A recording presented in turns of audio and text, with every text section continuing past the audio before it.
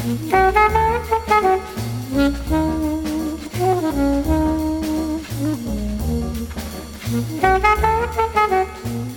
everybody, and welcome to the 176th episode of MTG Fast Finance, the podcast that's paradoxically banned in all but the most civil of societies. MTG Fast Finance is your weekly podcast covering the world of Magic the Gathering, finance, collection management, and speculation. I'm your host, James Chilcott, aka at MTG Critic on Twitter. My co-host this week, as always, is Travis Allen, aka at Wizard Bumpin', and we're here to help you folks make and save money playing our favorite game, Magic the Gathering. Good evening, James. Glad to have you back, safe and secure from your trip overseas. How was Turkey, Bulgaria, Romania, Constantinople? It was 3 days in Amsterdam, 5 days in Bulgaria, 5 days in Turkey, vis-a-vis Istanbul, and then back to Bulgaria for a couple days before home. And Alara and Ellie are still in Bulgaria until Friday. Oh, they're still over there. Mm-hmm. Oh, I just thought I heard someone in the background. If my lovely partner had her way, she'd spend the whole summer there, because that's the European way. Mm-hmm. They usually take at least a month off in the summer. Yep. I remember running into that problem being in Europe ourselves a couple of years ago and finding all sorts of stuff we wanted to do closed. Yeah. So, yeah, it was a pretty amazing trip. It was my first time in Amsterdam, and I'll tell you, if you want to understand how many other countries are getting it wrong, go spend some time in one of the most advanced cities on the planet. Oh, yeah. It's incredible. It's a city of like 1 million bicycles, and I'm not exaggerating, and there's only like 800,000 people there. Huge, like basically the entire city is dominated by bike paths and canals. You can take your pick of the two. You can also walk, but driving is insane. That would be a very poor choice because you will not have right of way against all of the other options. Pretty huge into like hipster, liberal, eco-sensitive culture without making a big deal out of it. Just kind of everybody naturally doing the reasonable, competent thing. Go figure. Groceries are inexpensive. The city itself is relatively expensive, but no more so than any other big city like Toronto, New York, LA. Tons of history, lots of beautiful people. I'm about hip high on most of the females there, so that's an interesting scene. Did you get into anything a little dicey while you were there? Well, my buddy's entire intent, A, was that he's never been to Europe, so the whole thing was that he's from Barbados and we're taking him to Europe. B was that he wanted to try pot while in Amsterdam because his concept of where you do that is like 20 years out of date, I guess. Most people realize that you're supposed to come to Toronto to do that now, since you can go to all sorts of designer boutiques for said same. But we ended up on the final night heading to one of the preeminent edibles boutiques in Amsterdam, where he promptly bought way too many brownies against their better advice, and then ended up down this like vicious hole that I didn't know how to get him out of because I don't know anything about pot. My understanding, and this comes solely from reading tweets from comedians, is that edibles are the type of thing where you take a bite, you spend the first 45 minutes thinking it didn't do anything and take a second bite, and then at minute 60, you realize you've taken way too much. He was talking very tough about how he smokes at home occasionally, and so he knows what he's doing. And they straight up warned him, like, this is A, like going to your stomach lining is different. You're going to absorb more faster. And B, this is the real deal. Like, this is indica and sativa at their finest, hydroponically, DNA manicured strains and what have you. So, he ate too much too fast and ended up with his head in between his knees. I went and ordered a pizza, came back hoping he was going to shake it off. And apparently what I was supposed to do was give him like some Red Bull or caffeine or Coke, because apparently with the blends that he was on, his blood sugar may have been crashing. So you're supposed to give the person uppers or something to bring him back out of it, but I don't know anything about it. So that instead I just laughed at him for about 45 minutes. Then I got on my bicycle and sauntered off to the red light district to have a look around and see what a total massacre that place is. And that's where you ended up with a head between your knees too. I ended up shaking my head quite a bit because it's just like the worst of all possible worlds. you would think that a red light district would thrive on being some combination of discreet and private. I guess those are the same thing. Discreet and not fully Disneyfied. Like, on any given night there, especially in the summertime, it is just full of people, like tens of thousands of people. And there's all these girls in windows trying to beckon people, but 99.5% of the people are just taking pictures for their Twitter or Instagram, and they're not supposed to be because there's signs everywhere saying, please don't take pictures of the sex workers. Yep. So it's a total culture clash between the street, the outside the window culture and the inside the window culture. I don't know why anyone would ever go there to purchase sex acts of any kind, because you're going to end up with 60 pictures taken of you while you do so. There's no privacy whatsoever. It was sort of interesting for people watching, but the sex workers yelling at people constantly kind of really put a damper on any sexiness that might once have existed in that neighborhood. So it was actually my least favorite part of it. I guess once it's legal, right? Once you don't have to maintain any semblance of discretion in order to stay on the right side of the law, if you're in anything approaching a capitalist society, like, it's going to turn it into that, right? Like, because suddenly the best way of getting business is going to be the loudest, biggest, most noticeable person on the block, because you can be. And if you're frequenting that, like, if you're looking for discretion, I feel like you'd immediately want to go someplace that wasn't known for that. Well, in the age of the internet, it's amazing that any business gets done in this fashion at all, when you can just, order things up off a menu. But certainly the businesses in the region that seemed like they were doing the best were the bars, the restaurants. There were some like couples-oriented sex show type places that seemed very busy. I find all these like gray and black market capitalist case studies very fascinating. So I spent about an hour wandering around, people watching, and then kind of got bored and went off bicycling into other zones around Amsterdam. Yeah. After about 13 minutes. Then I had to go because Buddy Boy was still in his little K-hole or whatever. I had to go take his bike back and mine back to the place we rented it from, because we had a very early flight the next morning. Yeah, it was kind of funny. My takeaway here is, when are you taking me someplace? When do I get the James Chilcott, international trip?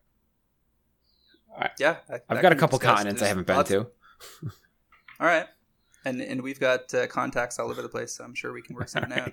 It was interesting to like dip into magic culture in each of these cities too, because so in Amsterdam I found like the one overpriced toy/gaming shop in the heart of the city that really shouldn't have had anything that I wanted, but actually had like a War of the Spark pre-release kits at some reasonable price. I think it worked out to about $26 US or something, and which seemed like good buys. They come with like 2 foil promos or whatever, and there's a lot of good options to end up with there.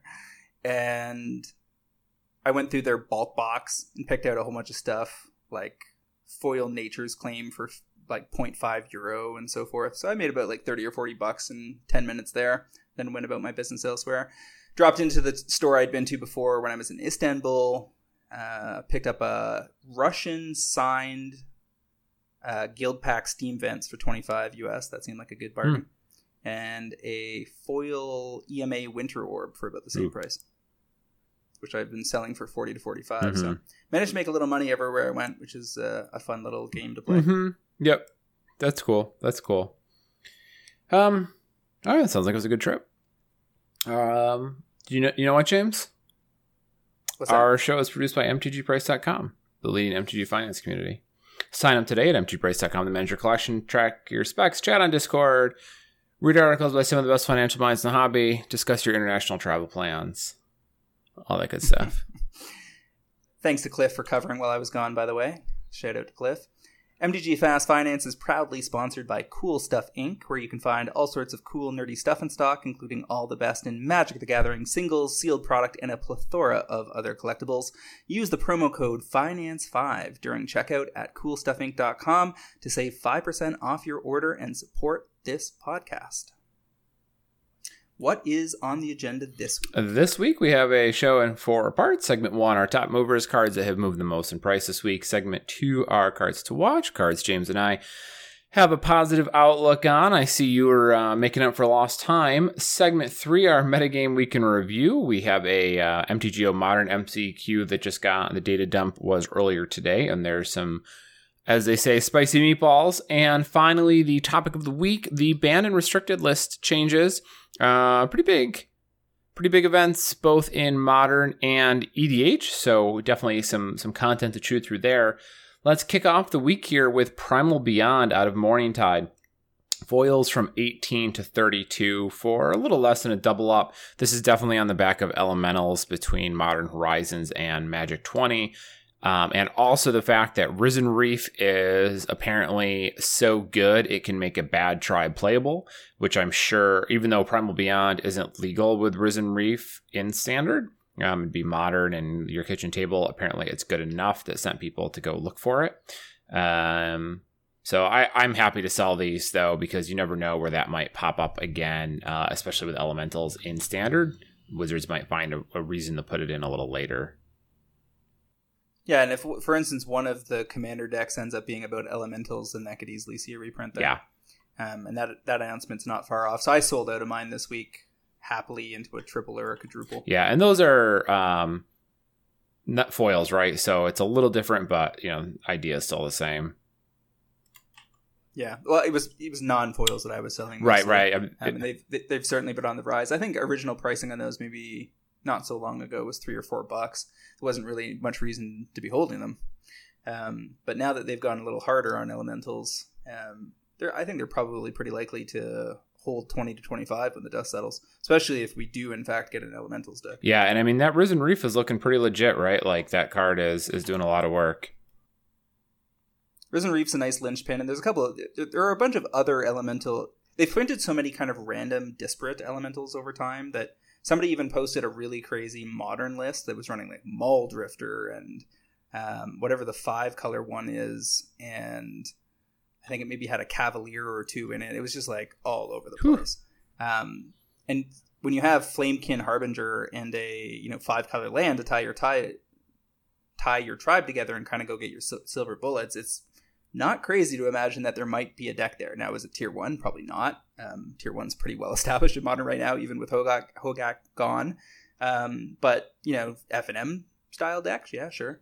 Yeah, I mean, it's probably a couple of different ways. There's always a remote possibility that someone figures out how to make Horde of Elementals do something, right? Where you can pay 5 to play stuff from your graveyard. That's not an insignificant effect. You just have to have the payoff for it, and you've got Morophon there as well. So like you could, I guess, discard Morophon, pay 5 to put it into play with your Elemental, and then like if all the Elementals in your hand have solid color mana costs, you can play them all for free. So like it seems like, I don't know, there's a possibility, but I agree that it's not worth hanging on to these on the off chance that someone puts something crazy together like that. The other big card, I think, is Thunderkin Awakener, right? Because that's the one that lets you bring Elementals back from your graveyard. Yes. Oh, yeah, for sure. It's basically the Dread. So you've got Snapcaster Mage is the blue, is what it is. And then you've got Dreadhorde Arcanist is the red Snapcaster Mage. And then you've got Thunderkin Awakener or whatever is the Elemental Snapcaster Mage. The Elemental Dreadhorde Arcanist. Sure. It's looking good for Standard. Might do some things, at least in meme-style decks for Modern. There's already been plenty of streams that have fooled around with Elementals, so we'll see how that develops over time. A lot of this is going to depend. How much money Elementals make you for non-foils is certainly going to depend on whether this Commander deck shows up, and if it does, which ones are included. And if it doesn't, then there are still plenty of Elementals already on the table. Yeah. Okay, following that, Goblin Ringleader foils out of Apocalypse, 45 to 85. Whew.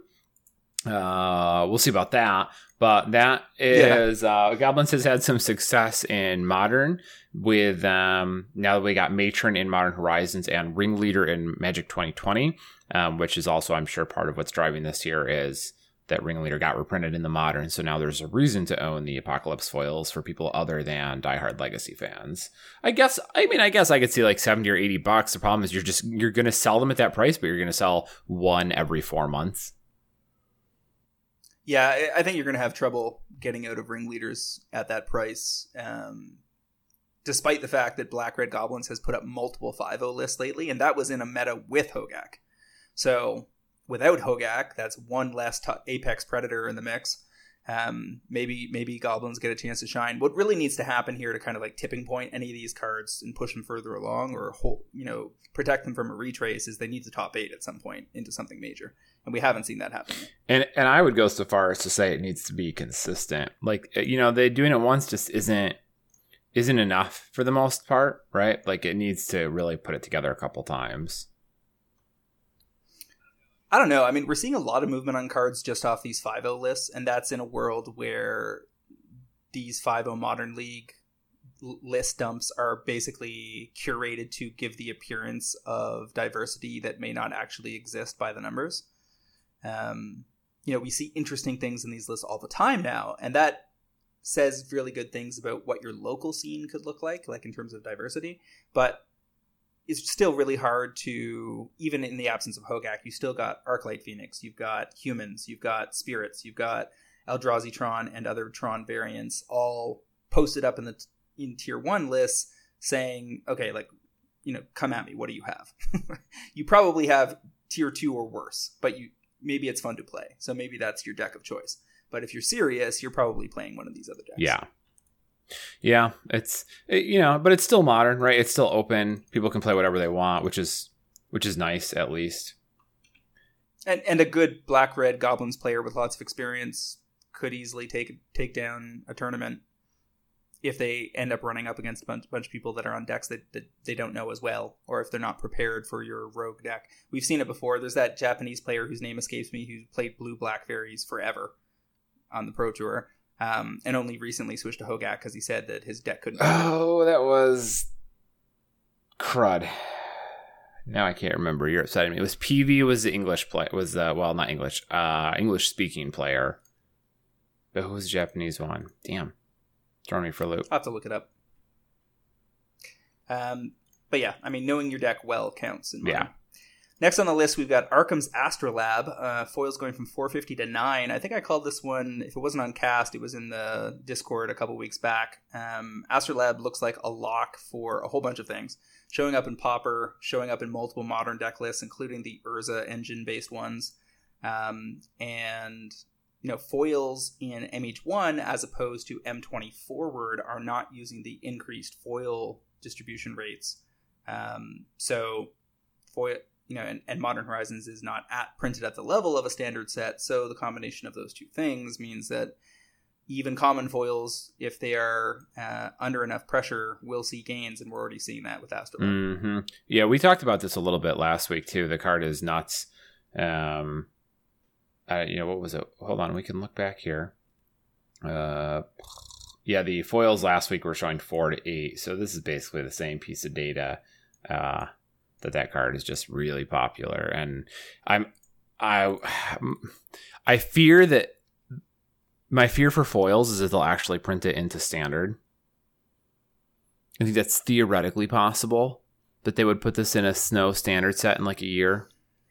Maybe not. Maybe it's too good. Hard to say, but one of the things that I think is worth flagging around this card is that to play it, you need to be running snow-covered basics, because you can't cast it without snow.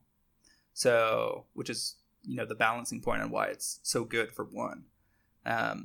Which is one of the pivot points that is leading me to believe that the snow-covered basics are maybe being undervalued. I'm seeing them, as we're going to see as we go through these league lists, there are at least 4 or 5 different archetypes who have switched over to running entirely snow-covered basics for one reason or another. Sometimes it's this, sometimes it's Icefang Coatl, Dead of Winter, the Path to Exile variant. Many of the Modern Horizons snow cards are seeing a smattering of play, and if you're playing even one of them, you are going to automatically play the snow-covered basics.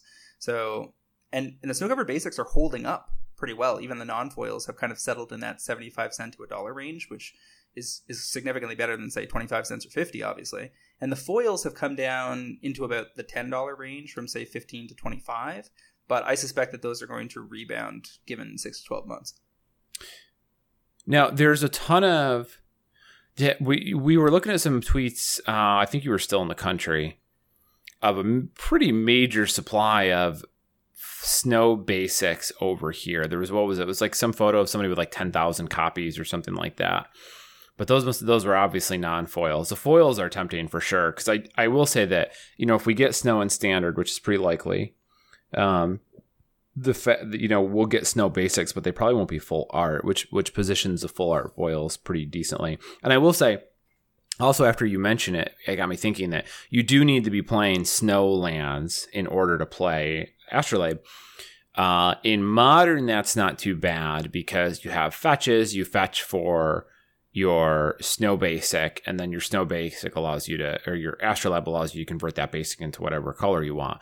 But in Standard, if they don't print fetches, which they probably wouldn't, now it's a lot safer, because it's like if they put other duels in the format, like let's say, you have your, not the Horizon lands, but whatever happens to be in Standard at the time, which aren't snow lands, they'd likely introduce a cycle of snow duels of some nature in that Standard set, but you'd have snow basics in that one group of a couple of like 4 lands, 4 green, white snow lands. And then that would be it for your snow capacity. So the card is actually more fair, because there would be no fetches in Standard alongside of it. So maybe it could show up in Standard. But I will say, if it doesn't show up in Standard, this seems like it's going to be honestly a $20 or $30 foil. Probably not this year, but next year, I think, because that's seen a lot of play. And decks really like that 1 mana cycle plus mana fixing. And a lot of strategies are going to take use of that. There's a couple things. A, how much I'm into common foils from MH1 that see solid play, and or the snow lands, snow basic foils. Largely depends on how many waves we get of Modern Horizons that are notable, and to what extent they seem to be present in the market. If we see eBay bins for boxes fill up and the price gets pushed down towards dealer cost in the like 170 to 180 range at some point in the next 6 months, say there's like a huge push on this product in Q4 and we don't get another premium product before the end of the year, that would be put a dampener on things and drag things out a bit, the same way as it did with Eternal Masters staples, as we've talked about a few times. But I have this sneaking suspicion that that they're not going to be that patient, that they're not going to wait the full year on Modern Horizons to give us more premium product. And there could be some Modern Masters style set scheduled for Q4 near Christmas. And therefore, if that's the case, if that happens in Q4 or Q1 2020, then I think all the Modern Horizon stuff gets much more attractive, because they are not going to push a ton of Modern Horizons through the distribution channels when they're trying to sell this new thing. And that's what kind of the assumption that we've been working on, right? Is that you are going to see a lot more, or you're not going to see as much Modern Horizons as you might have expected to, given their claims that it's a infinite run set type of thing. And I know that, Cliff and I were really big on Modern Horizons cards last week, and I've been writing about them a lot in my article. And you and I talked a little bit, both online and offline, that we think it looks pretty good. We were talking about holding our boxes because we think that it's probably the best long-term play for that for a little while. So I agree. The concern here is that they do more Modern Horizons runs, and the existence of another premium product this fall will make it much better for Modern Horizons than it would if they don't put one and people keep returning to that well until they get another Ultimate Masters or whatever it is at that time. So far, I'm willing to bet that the next notable influx of Modern Horizons is in Q4 this year, and that it will represent less than 10 to 15% of the total print run we've seen so far. Another Modern Horizons run that's 10 to 15% of what exists on the market right now. Yeah, and it's not even clear to me that is coming hot off the presses, or it's just been held in reserve. But my point being that an LGS, top tier LGS that might have got, I don't know, 10 or 20 cases or something of it, might get a half dozen or a dozen. Maybe less. Well, I mean, it definitely fits with Wizards' strategy to milk players to push newer product, right? Like, they've just been putting so much new product out every single cycle. They're not letting anything gestate and mature, right? Like it feels like they will cut off Modern Horizons with a new product. They'd rather do that than anything else. And again, it's not that there's no latent demand for Modern Horizons. A lot of the singles are doing very well. It's more that it's harder to push anything through the distribution channel without a full court press on the marketing side than it is with it. So if there is a premium product in the distribution pipeline for the next 6 months, that's obviously going to get the priority because they're going to have their cost to get us to buy it is lower, spread over the entire campaign, versus trying to turn our heads back 3 or 4 products to Modern Horizons and be like, see, go get that. When most of us have already kind of segued into I pick up the occasional Modern Horizon singles that I need from my LGS or whatever, mm-hmm. or TCG or eBay or whatever your source of choice is. All right, so anyway, pushing on through this list. Omnath, Locus of the Royal, M20 non-foils gone from 7 to 15. This is on the back of Standard Elementals, looking very strong in Standard. And Omnath being a 3 mana mythic, 3 mana casting cost mythic that is usually played as a 3 or a 4 of in that deck. Likewise, Primal Beyond.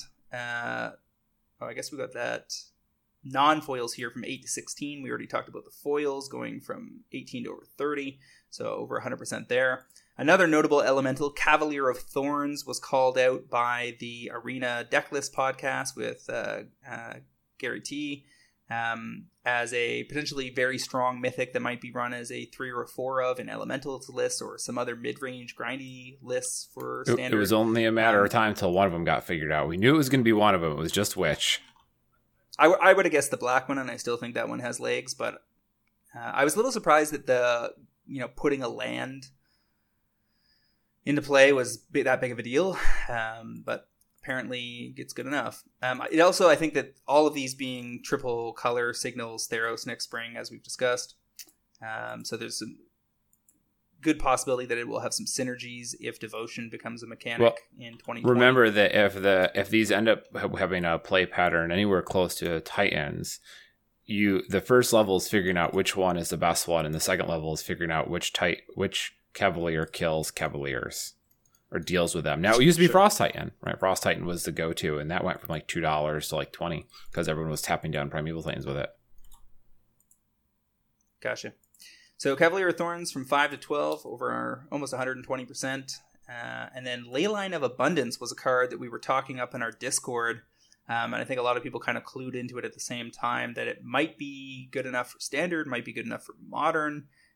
Being able to drop Leylines into play for free if you've got enough creatures that tap for mana might allow you to accelerate in an explosive fashion with the right deck list. So we saw this thing go from like $1, I think it's picking up copies around $1.50. This has $2 to $4.50 this week, so almost 125% gains. I'd be looking to, if buy lists are favorable to this a month or two out, I'd be looking to get out relatively quickly and then think about it again for the long term down the road. Yeah, I kind of forgot that this was a card. I was excited about it when it came out, but then there hasn't really been much action with it since then. But I could definitely see this really having some impact. Playing this on turn 0 and then turn 1 birds. This also sets up like your Neoform combos too, right? Or even more. No, it sets up more than that because you go to 3 on turn 2. 3 on turn 2 is a lot of mana. Let's just go with that. Yeah, and that's in a format where you could be holding disposable cards that generate mana as well. Simian Spirit Guides and the like. So God, 4 mana on turn 2. Ugh. So Leyline Abundance is very interesting. It's a little... In Standard, Land of Royals is Dominaria, right? So it rotates in the fall. So the question is, what does the fall set provide that might replace that in terms of whether this is going to be a flash in the pan for Standard or have a little bit of legs? Obviously, we always like staples to post up in 2 or more formats at the same time. So if somebody pulls together a tier 2.5 or tier 3 modern list and this is doing well in Standard, that's kind of your perfect storm. It's a cool card, and I hope people are able to do something with it. After that, Chandra Awakened Inferno non-foils 15 to 35. Chandra Awakened Inferno is the 6 mana one, so this is a big Chandra that people have been playing sort of as a top end in like control decks in Standard to really wrench people out of the game. It also stops Nexus of Fate decks. I don't know how big of a deal those are at the moment, but that's some of the work it's been doing. 35 is pretty high for this, especially in a Standard where people are playing Planeswalker splits.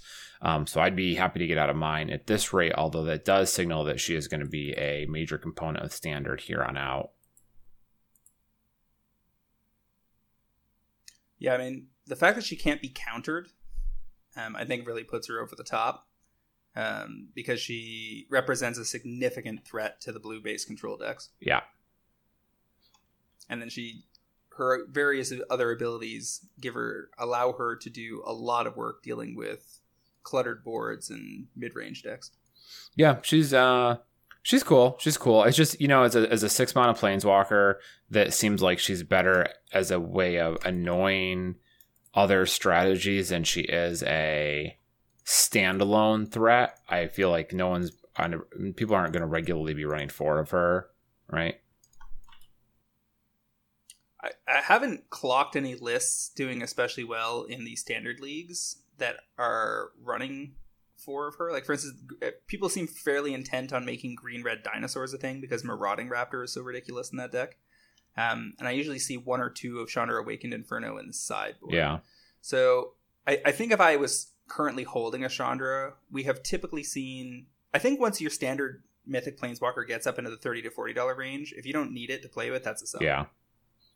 Yeah, I mean, really, what Planeswalkers have held a price point over $40 in Standard? It was Jace, and I guess Gideon for a time, like Ally of Zendikar.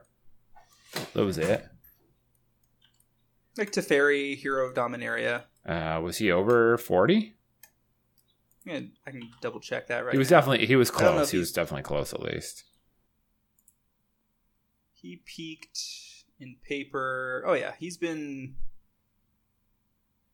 currently he's supposedly around $40, and he's been in the $40 to $35 to $50 range the whole time. So even if it's 3, that's 3 over what time period?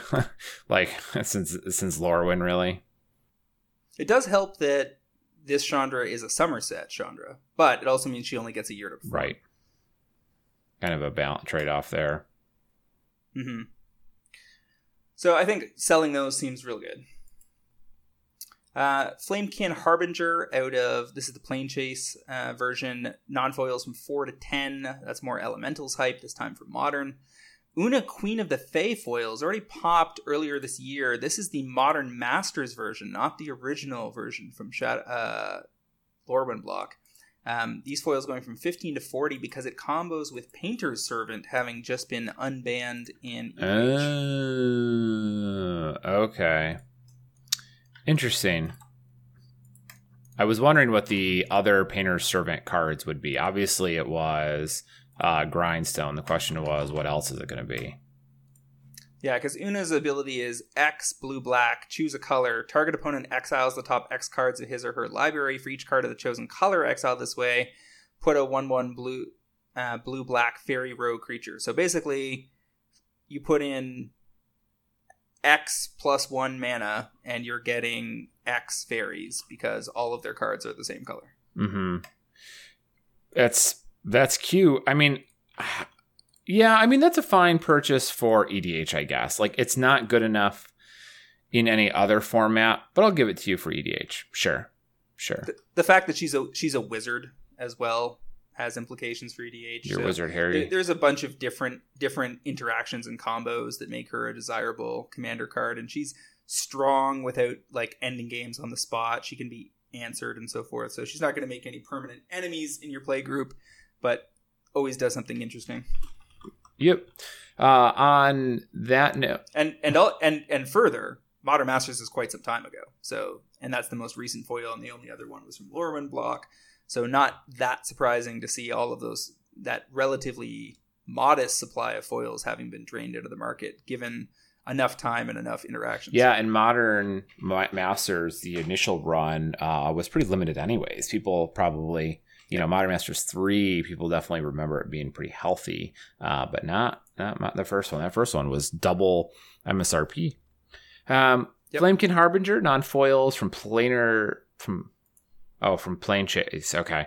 No, we just covered you did. Okay, I heard you say it, and I looked down the page, and I'm like, I don't see it. I guess he didn't say it out loud. Okay. Because you're on MPS Grindstone. Your cursor. Your cursor messed me up, James. I went backwards. Grindstone. Foils out of the Masters series, Masterpiece series Inventions. Also, the non-foils from Tempest are gone as well. Basically, all the copies. Definitely a Painter Servant combo for Commander. Servant Grindstone is the Servant combo. You make all the cards in somebody's deck, I say blue. You activate Grindstone, naming blue, and their deck disappears. So kind of a jerk thing to do in Commander, really, but it's there. I guess it's not any different than any of the other infinite combos. It's pretty potent in Commander, I think. There's a zillion 2-mana 2-card combos in Commander. These are, Painter Servant, Grindstone are too inexpensive, and I mean that in the converted mana cost sense. Two inexpensive components, and Modern Horizons just introduced Goblin Engineer, which will tutor either of them and bring either of them back from the graveyard. So it's a very easily found and resilient combo. Obviously, you've always been able to play Vampiric Tutor for whatever other 2-card combo you are running, which can kind of help set those types of combos up anyways. But just Engineer alone gives that combo a lot of extra length that it wouldn't have otherwise. In Brea, I have 8 different ways to go find this combo. Because you don't just have Engineer, you have Goblin Welder too. Yes. Yeah. And a whole bunch of... You have Trinket Mage, you have Trophy Mage, you have whatever the mage is, it gets 3s and 6s. So in Brea, depending on how you build it, you can toolbox the whole thing. Yeah, it's just... the Goblin Engineer is so disgusting because not only do you tutor it, you can get it back if they blow it up. Yeah. Gross card. Well, I mean, Goblin Welder is the same thing, right? Goblin Welder switches artifact and play for artifact in the graveyard. He does do that. But he doesn't tutor. So that's the thing, is Goblin Engineer both tutors and gets them back if they've been blown up. That's why I was just thinking that card is so good. If I found one half, I'll go get it with Goblin Engineer, and if you blew the first half up in response, I will use Goblin Engineer to get the first half back. Yeah, so you just have to kind of decide how combo specific you want to be. My current EDH group are a bunch of very lovely people that always make me a fantastic meal, but they're also noobs, so I try to not combo them out. We're definitely playing 60% power level in most of the decks right now. Which is the way to do it. If I ever have infinite combos in my Commander decks, it's not on purpose. I ended up with it in there on accident, and I do not tutor them. I also don't play tutors because I think that's boring. So the other versions of Grindstone and Painter Servant also took off. We had Grindstone from Tempest from 10 to over 30, so potentially 200% there. We have Painter Servant from Shadowmoor is the only other printing of the card, and non-foils went from 10 to 12 to up to, say, 50, and copies were actually selling. People were reporting copies sold in our Discord around that price, so there are folks who do not want to get left behind here. And it's not the kind of card that you are likely to see reprinted anytime soon. I don't even know where you would print this card. So it's going to be interesting. We also have the Shadowmoor foils going from mid-20s to somewhere over $100, so potentially 400 or 500% gains there.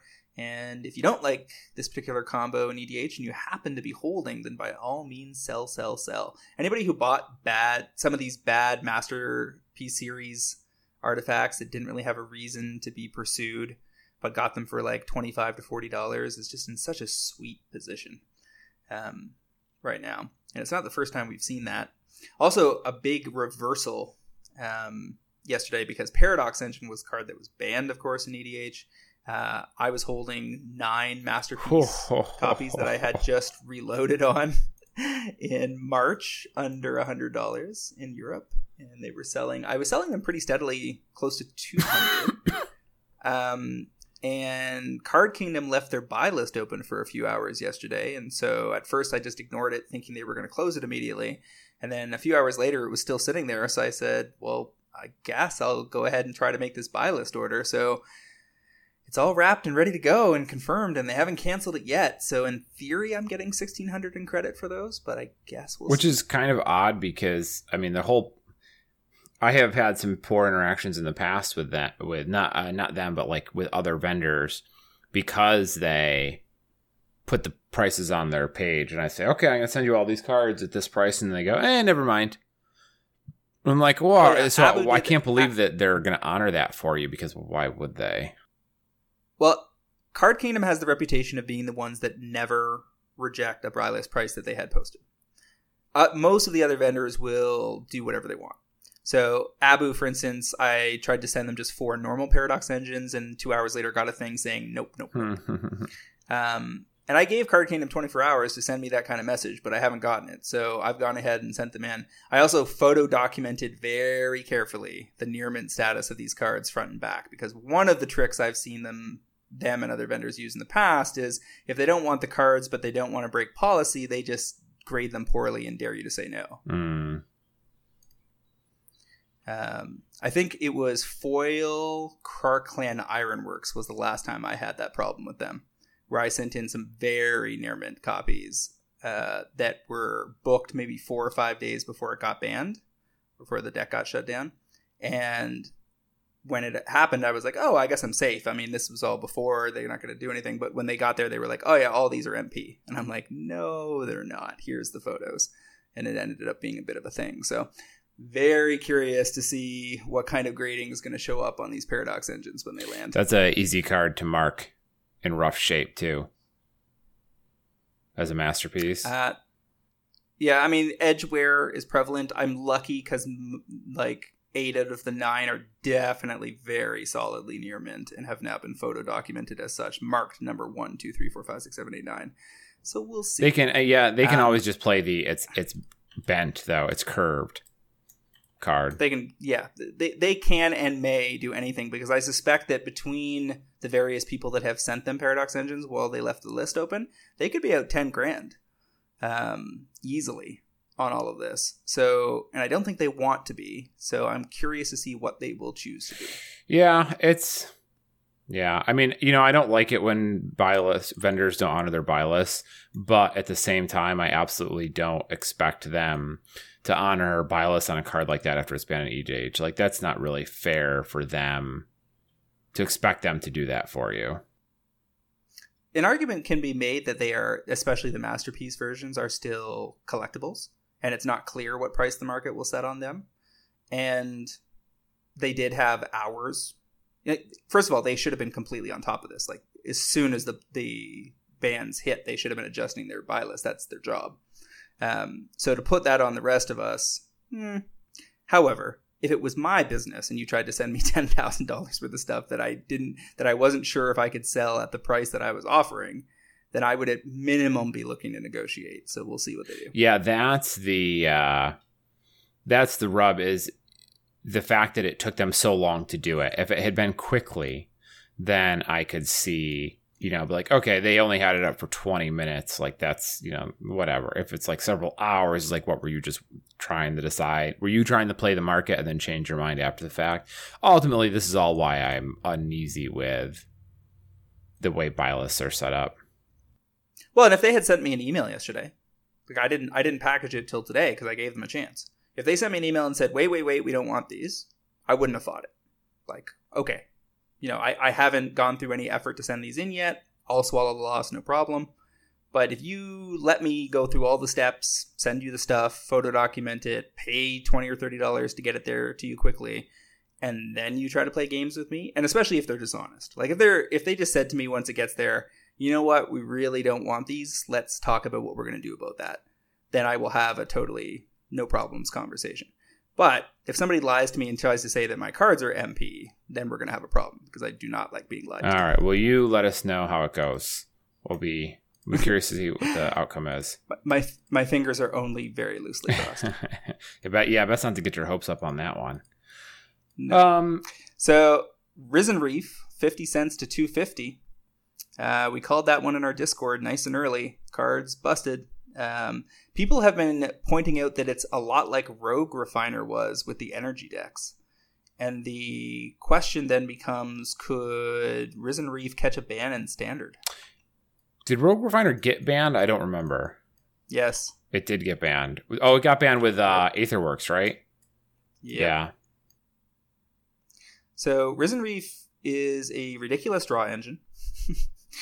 I don't think many people picked up on how crazy the card was at first, because you really need to have a critical mass of playable elementals around it to make it worthwhile.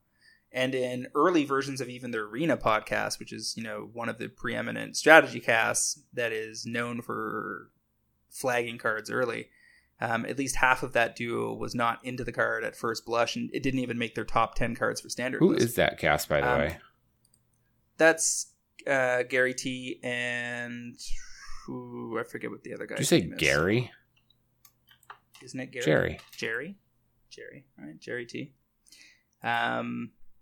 It's Jerry T and like Brian Coal or something like that. Arena Deck. They just recently changed their name to Arena Decklist Podcast, so all of my bookmarks are broken. Well, I mean, that was a really easy card to miss. I missed it because I didn't even notice that it said other elementals. I just thought it said when it comes into play. I was like, 3 mana 1/1 that kind of draws you a card. Like, that's fine. That's fine. It's a solid a draft card to build around. But it wasn't until I went back and looked and I saw that it was, somebody pointed it out, and I went back and looked again. I'm like, oh, yeah, that's pretty nuts. You don't have to play many elementals after this to really get it going.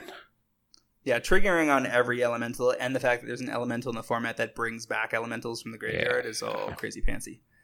It's Brian Gottlieb. That's the other co-host of that cast. My apologies, Brian.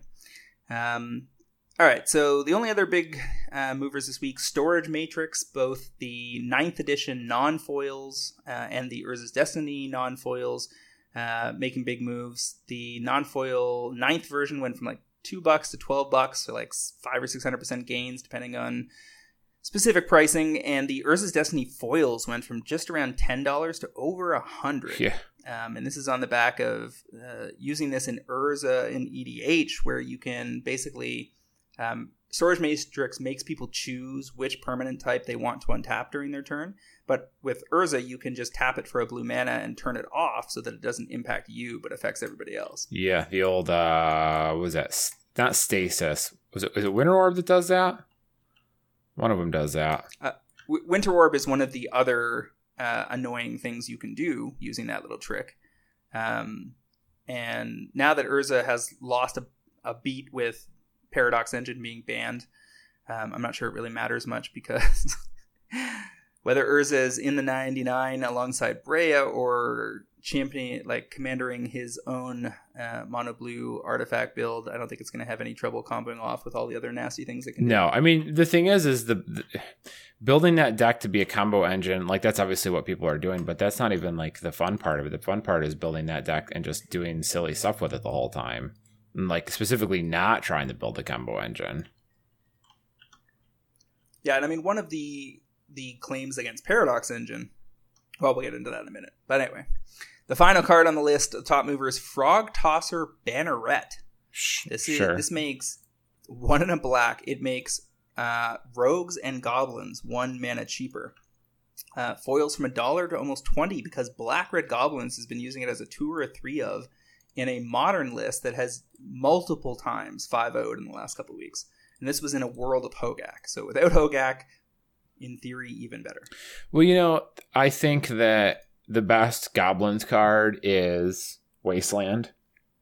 And I know other players, other professionals have kind of been of the opinion that, you can print all the Goblins you want in Modern. You're still missing Wasteland and Rishadan Port, which is always the core of that deck. People are certainly trying to prove that wrong. Now, those MTGO 5.0 lists are a lot of fun to look through. How meaningful are they? Kind of. Maybe not so much. Again, we need to see some big results from the Black-Red list on a big stage.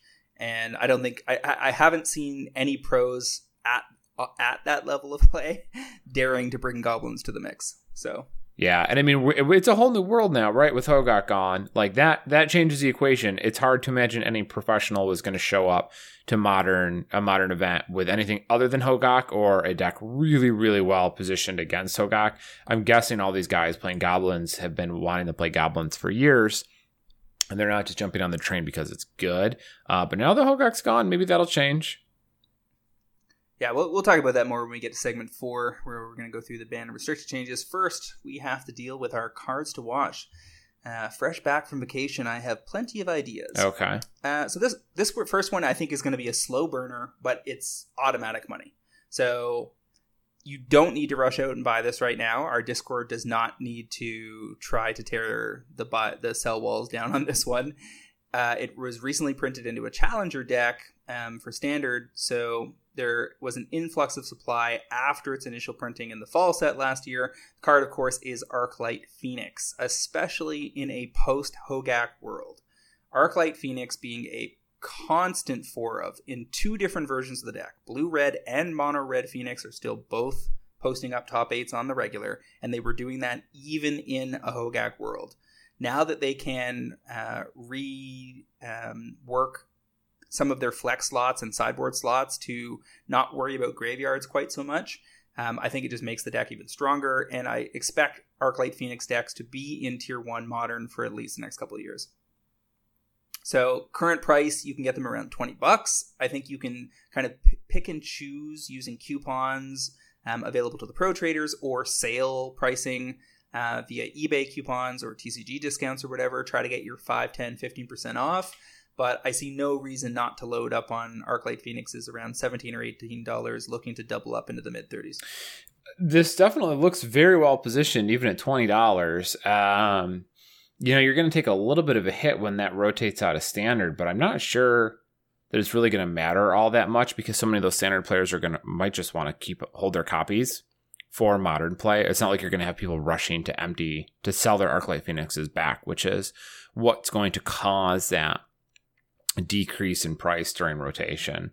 It's going to be tough to print this anywhere. It's obviously a huge component of Modern, and I saw somebody, one of the pros, I forget which one, complaining like, well, Hogak's gone, but they didn't get rid of like Faithful Suiting, so I guess I just start practicing with Arclight Phoenix, figure out who beats me, and then tell her to beat that. Like that was just their default, like this is what you play.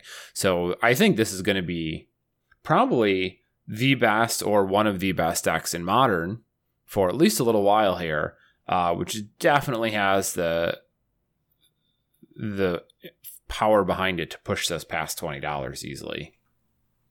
And I think Faithless Looting has a very good chance of catching a ban. Yeah. Sometime in the next couple of years. Yeah. I think everybody agrees that it should, but there seems to be a sentiment amongst the well-informed that Wizards thinks that neuters too many decks. One of the problems is if a card is not broken unto itself, they are motivated to kind of get rid of combo pieces that if a specific deck is doing too well, as opposed to neutering the card that I think most pros agree should go. Like I think everybody agrees Faithless Looting is the quote-unquote brainstorm of the format, too good to be left in place, but it's played in so many different decks that they're worried about just upsetting the apple cart to too great a degree, because you saw it in Hogak, you saw it in Izzet Phoenix, Mono Red Phoenix, Boros Aggro, Mardo Pyromancer, Dredge runs it, Hollow One, Rakdos Reanimator. I mean, that might make up 30 to 35% of the meta, maybe more, and it's just too much. So what they're more likely to do is keep pruning the tree one problematic deck at a time and hoping that that's okay.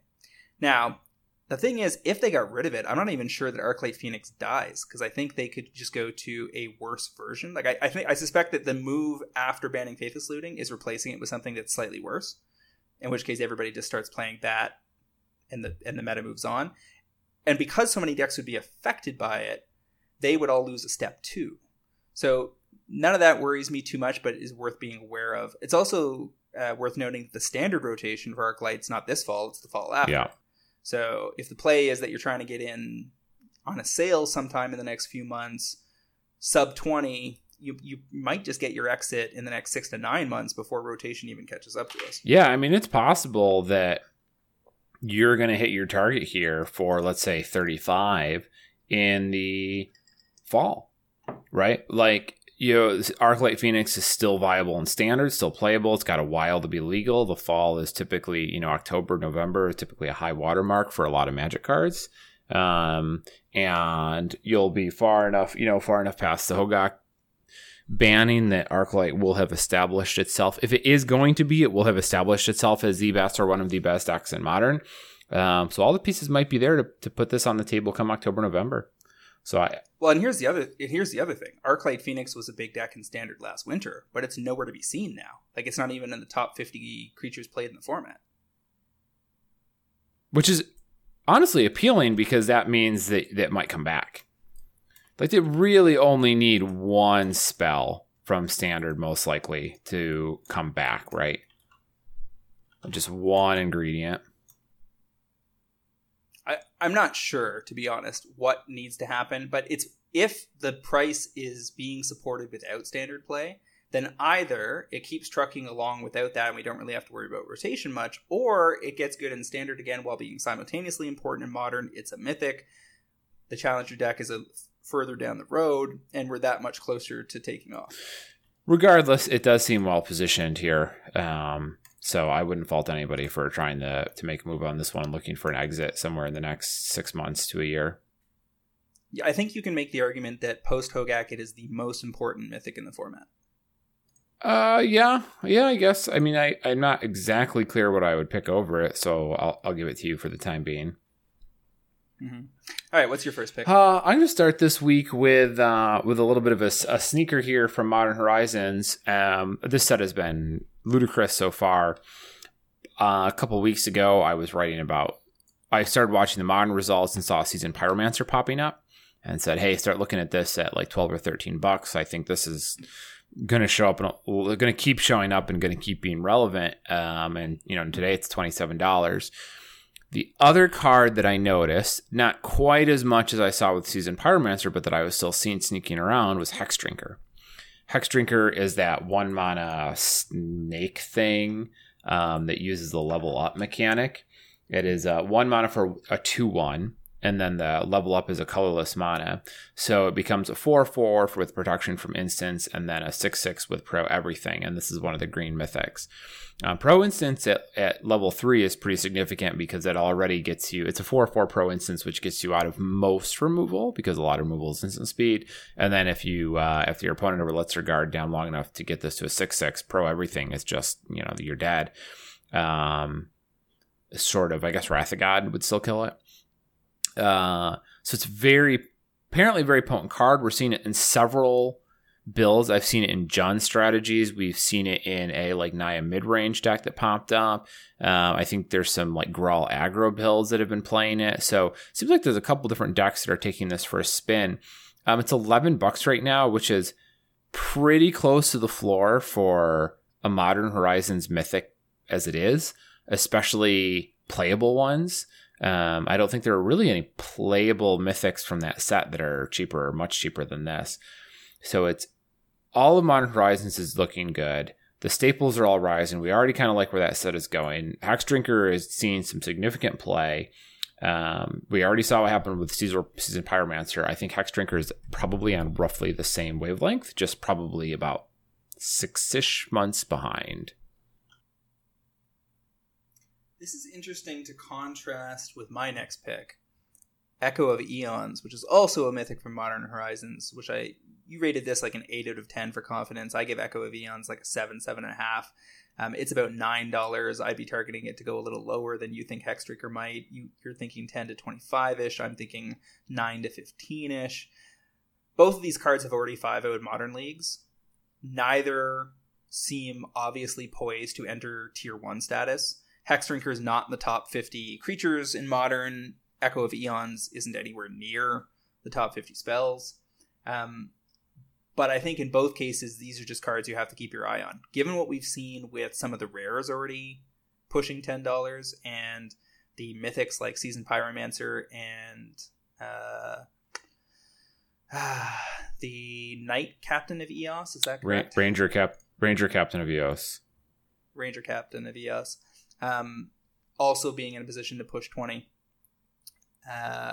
Suggests that anything that's seeing about the same level of play should probably be around the same price. So neither of these cards are things I'm running out to buy in large quantity, but they are both the kinds of things I'm keeping in carts, keeping an eye on how consistently they show up in these league lists and to what degree they seem to be catching exposure in Magic content. Yeah, and I will say that I think the Aeons is a very tantalizing pick as well. The difference here, to me at least, is that Hex Drinker is a little more straightforward of a card, right? It's hit people with creatures, a little more flexible, and it has shown up in. Go ahead. I would say it's not a combo card, which I love me some combo cards because those are the type of cards that just burst out of nowhere. And people get really excited about them. But as you've pointed out before, people generally are more likely to pick up mid-range decks that attack because they're a little easier to get into. They're a little more reliable. Like if the metagame adjusts, they seem to hold up a little better than combo pieces. I don't know. I think in general, I love combo deck pieces, but if I had to choose between like a deck in a new zoo, a card in a new zoo build and a card in a new combo build, the card in the new zoo build is probably a little more resilient, if that makes sense. Yeah, I think so. I think Hex Drinker is better than Echo of Eon straight up because Hex Drinker I have seen, as you mentioned, in 2 or 3 different lists. Most importantly, it's being run in Jund, and Jund is looking reasonably well positioned as tier 1.5 or tier 2, coming out of the post-Hogak world. Or into the post-Hogak world. And it's also showing up in a bunch of other mid-rangey builds.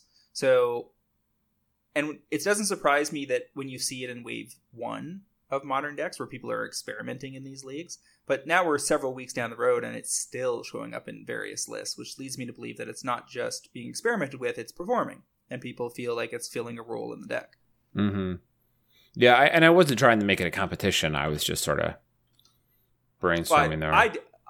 I thought that the comparison is apt because they are both mythics from the same set. So I think if I had to steer people one way or the other, I like Hex Drinker better than Echo just because I think it's more likely that Echo will get to 15 than Hex Drinker will get to 25. But in terms of which one will pass 15 first, I think Hex Drinker is more likely. Yeah. Well, why don't you give us another one because you've got plenty to choose from. This next one I feel very strongly about. This is a 9 or a 10. Unearth foils are a absolute slam dunk. This is only a common in Modern Horizons, and it also showed up in M25, but the combination of those two printings suggests to me that we're not going to see it for years now. And neither of those sets were printed at anywhere near the level of a standard set, so combined, it might be the level of a standard set. And more importantly, the foils were already draining before Unearth became modern legal, and now that it's modern legal, they've drained very, very hard. And I think that picking up remaining foils of either one, wherever you can find them, MH1 or M25, in and around $3 to $4, looking to exit near 10 is going to be easy breezy. Within 6 months, I feel very confident you're going to end up buy listing $7, $8, $9. Well, this seems pretty solid, if only because that's been showing up in that new Dreadhorde Arcanist modern deck. That's one of the places. Looks quite good. Well, that's the one that I keep noticing it, which looks like it could really have some legs on it, where you get to, like, you unearth your Dreadhorde Arcanist, and then your Dreadhorde Arcanist can get unearth something else, like unearth a Snapcaster type of thing, like really just kind of builds on itself. So I like that synergy there. I didn't go through and pull up the supply. I assume it's moderate-ish. Whoa. Pretty low. And it's showing up in a whole bunch of decks. It's showing up in Jund, where you can bring back things like Hex Drinker and Tarmogoyf. It's showing up in black-green versions. It's showing up in Mardu Pyromancer. It's showing up in Esper Death Shadow, which looks like a deck that might be well-positioned moving forward. Mm-hmm. That one's got a lot of people pretty interested because you get to use Ranger Captain of Eos to go find Death Shadow. And then if they kill it, you just bring it back with Unearth. It's got Jace Vryn's Prodigy, Snapcaster Mages, and runs things like Teferi Time Raveler, so that they can leverage a whole bunch of interesting sorceries like Unearth, Thoughtseize, Serum Visions, etc. Well, it's certainly more flexible of a card than I probably would have pegged it for at the outset. It certainly seems like more decks are playing this than I would have guessed they would, but that's good, right? Like, that's like, wow, I didn't think it would be that in that many strategies, but they're finding reasons to play it, which really makes it look like this is going to be a like top 15, top 25 card in Modern, because even though it might not be like a 4 of in one deck over and over and over, lots of decks are going to be looking to play a couple copies. Yeah, and that's the thing, is that when you have 5 or 6 different, say, tier 2 lists or tier 3 lists that are running it, it might be the equivalent if a tier 1 list was running it consistently. It's even showing up in things like SRAM, like Pure Steel Paladin, SRAM Senior Edificer decks that run a Monastery Mentor to run a couple of copies of Unearth, because bringing back any of their, the pillars of their combo strategy always involves bringing back a creature. And being able to do that for 1 mana is very attractive. Yeah. So I think if any of my picks are a slam dunk this week, this is the one. Okay. Good to know. I'll go look for some. My second pick this week is more on the EDH side of things. I always try and straddle a couple different zones for you guys. It's Wayward Sawtooth out of Eldrazi. Wayward Swordtooth out of Rivals of Ixalan. I got most of the words related to Magic there. Swordtooth. We got there. This is the 3 mana dinosaur that is, it's not Horn of Greed, right? It's Exploration. The 3 mana 5/5 Exploration. You may play an additional land on each of your turns. Just in case you took 4 or 5, you get 2 each time. And then he can attack and block once you have a send, but people are playing this as a 3 mana Exploration. If you were wondering whether Exploration is good at 1 mana and people are buying this up in droves at 3, the answer is probably. So the foils of this guy right now are around $15, which is pretty high, actually, I think, given its age. It's the second most popular card in Rivals of Ixalan by less than 100 copies, just behind Atali.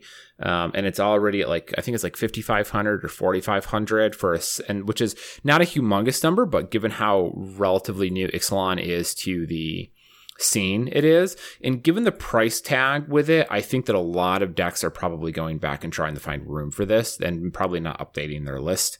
I don't exactly know how EDH Rec pulls their data, but I'm guessing if you built your Lord Windgrace deck back in January, or before this card existed, it didn't have Wayward in the list, so EDH Rec didn't see it. Then this card gets printed, it goes, oh well, it's not in this deck anymore, so it still doesn't count. Kind of counts against it, but the guy in real life went and added this to his Lord Windgrace deck. So I think there's probably more play on this than the stats would indicate at the moment. But this is also going to be popular at kitchen tables. People are going to like this effect. I don't think that, they're going to drive a lot of demand for foils, but it's not non-zero. The supply is not very deep at all, especially, even between the pre-release foils and the pack foils, it's not deep. So, I start with the pre-release foils because they're a little bit cheaper if I were you, but either way, I think you're looking at probably double up here within the next 6 months to a year, just based on how popular this seems to be. And for frame of reference, you can check out Oracle of Moldiah, which is certainly at the moment more popular and much lower supply, but that's like $100 and some odd foil or something like that. So clearly there's precedent here for these types of cards. Feel like we called this maybe a year ago in the $8 to $10 range, so we've already, we can already call this a success.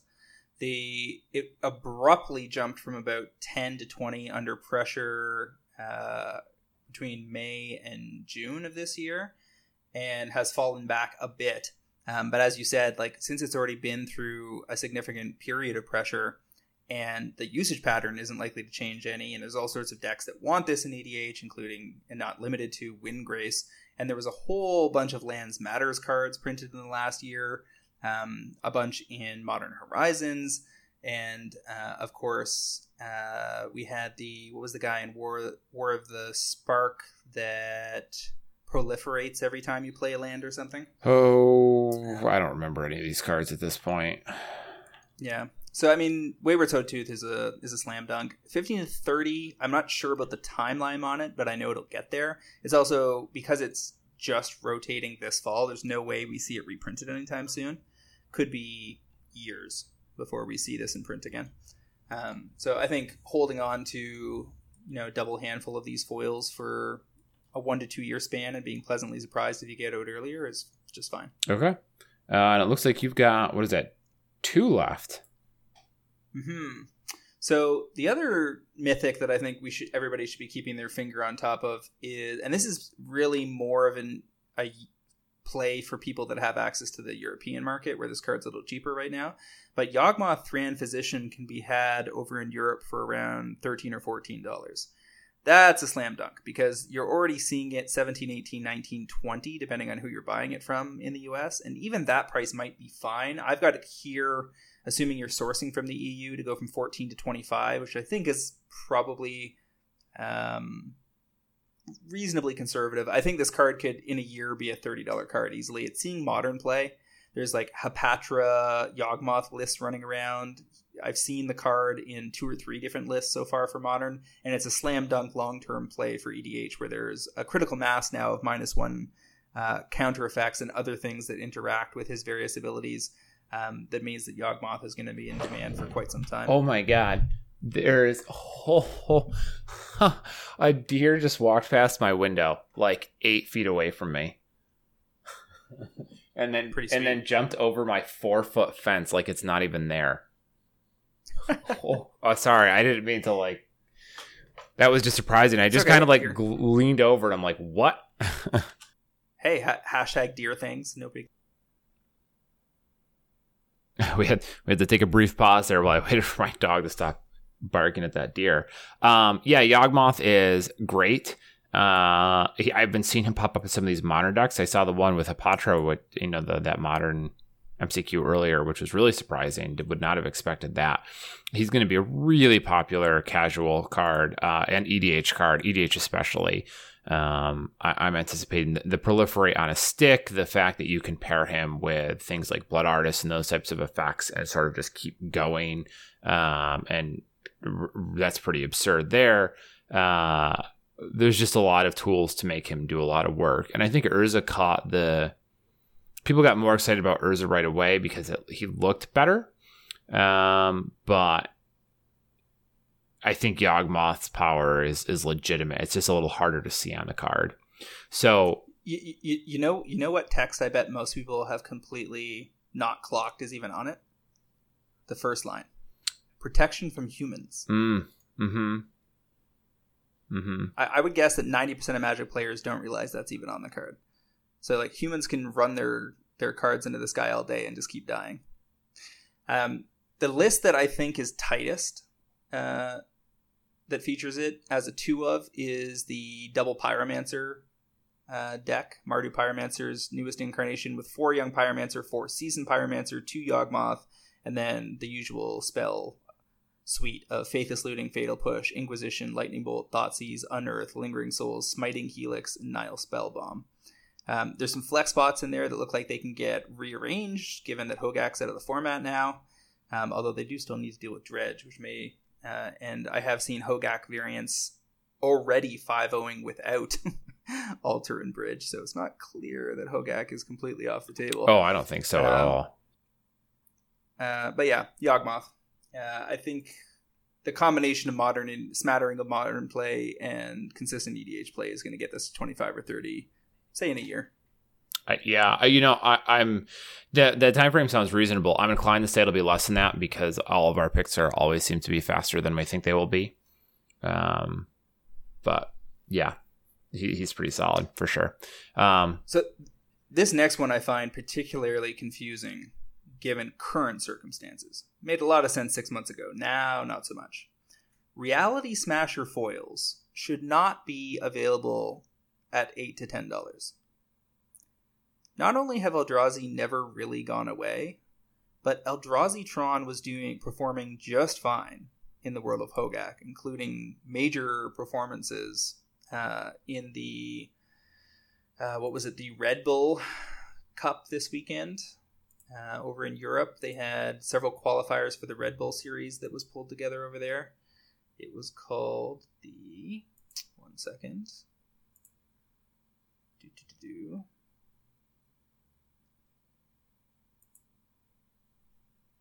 I watched it all weekend on Twitch. You would think I would know the name, but they always name them so generically. Red Bull Untapped Qualifiers was the series, and there was one in Florence and one in Brussels.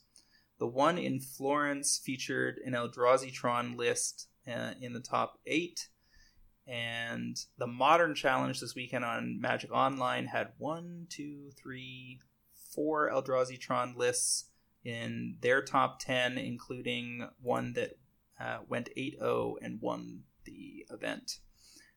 These lists are a mashup, of course, between Tron elements and Eldrazi Winter elements. So you have 3 Walking Ballista, 4 Matter Reshaper, 4 Thought-Knot Seer, 4 Reality Smasher, 2 Endbringer, 4 Karn the Great Creator, 2 Dismember, 2 All Is Dust, 4 Chalice of the Void, 4 Expedition Map, 3 Mind Stone, and then in the lands, notably 2 Blast Zone, and then a whole bunch of toolbox elements in the sideboard. And the thing about these decks is Karn the Great Creator gives them the toolbox angle.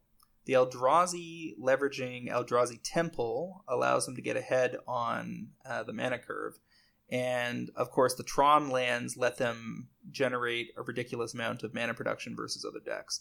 Then they have the Chalice of the Void side of things to stop all the decks that are trying to cast things for free or cast them on 1. And all of that adds up to a deck that is probably in no danger of catching a ban of any kind. The closest option is probably Microsynth Lattice with Karn the Great Creator, which may or may not be a problem at some point in Modern. Certainly very strong. But the thing is that Thought-Knot Seer and Reality Smasher are now back to both being played as 4-ofs, whereas at one point these decks were in such a configuration that they had dropped Reality Smasher almost entirely, and Thought-Knot Seer was still a 3 or a 4-of. Now we're seeing them neck and neck at 4 of each. They are both rares from the same set, Oath of the Gatewatch, which is a few years back now. So a modern playable foil rare in a tier 1.5 or tier 1 arguably deck should probably not be sub $10 for very long. I'm almost always on board with Eldrazi cards. These are, from Oath of the Gatewatch, are really starting to age now. Foils are $10. I would have thought they were 20 already if you had asked. Yep. This keeps doing well. Hogak, one of the very fast deck, is gone. Top 20. I don't have a lot to add. You really hit all the important parts, except for that. I think this is definitely a very appealing card, and I've got to have some of these. If I don't, I should rectify that. But it is a cool card, and really a linchpin of any Eldrazi shenanigans. And if we ever get any Eldrazi back, that just reopens the floodgates entirely in Modern. The other way to look at it is that, according to Magic Online results, as reported on Goldfish, Thought-Knot Seer is the 12th most played creature in Modern, 9% of all decks, 3.6 copies per deck. And Reality Smasher is not far behind. Only 6% of decks, but at a full 4.0 copies. When you play it, you're playing 4 now, which is, as I said, not where we were 6 months ago. So I could easily see these now finally going 10 to 20 in the next 6 months as people pivot and start playing this deck more. Mm-hmm. It's some good stuff, man. Okay. All right. Segment 3 that wraps up our picks of the week. Yeah, segment 3, our metagame week in review. We've got a MTGO Modern MCQ hot off the presses here. I think these were posted today. Some real wild stuff. I mean, the top of the page is a Naya mid-range Naya build. It's got a Gideon Blackblade in it, a Chandra Torch of Defiance. For the Hex Drinkers, we got Knight of the Reliquary coming back. There's those Seasoned Power Managers we talked about. Monotithe in there, like really, and I see 3 copies of Monotithe. Yeah, I see Monotithe, and I have to wonder if that's a Hogak card, like the counter altars. Because if as you go through this list, you're going to see a lot of Nile Spellbombs in the main deck, and it's definitely people trying to beat Hogak. Yeah, you should already be taking these deck dumps with a grain of salt. They are more about early signaling than they are anything else. But given that we just caught a ban, and some of these decks are probably league decks from the weekend before the ban, you have to wonder how much of it was warped against Hogak and may now shift. Yes, I think that's absolutely going on. And again, that's what like all the graveyard hate in the main decks is that's a Hogak thing. And what I am curious how many of these strategies are actually going to be very good but have been held at bay by the existence of Hogak, or who will only be good because Hogak was good. Time will tell on that one. Like, do you really think Goblins held back by Hogak, or is it made good by the existence of Hogak? I don't know. Hogak, I think, had two main impacts on the format. One was setting a very quick clock, being another deck that could kill very easily on turn 2 or 3. And then the other was that it warped sideboards very heavily towards Graveyard Hate. And in fact, in the results from the major tournaments this weekend, Hogak did well, but didn't dominate. Most of the decision matrix around getting rid of it seemed to be preemptive based on the win percentage and percentage of the metagame it was comprising on Magic Online. So it wasn't that that the format couldn't work against it, because I think that they relatively successfully did that. I think if they had left things alone, the format just would have been more narrow, because so many sideboard slots and even main deck slots were being forced to be surgical extractions and Leyline of the Void and so forth. And so it's just a healthier format to get it out of the way. And the thing is, as I said earlier, Hogak lists are still popping up. There's already some 5-0 lists that don't use Altar and Bridge. So it's not clear that we're 100% done with Hogak. And Dredge was still there. You still have Hollow One strategies. So it's not like the graveyard's going anywhere in Modern.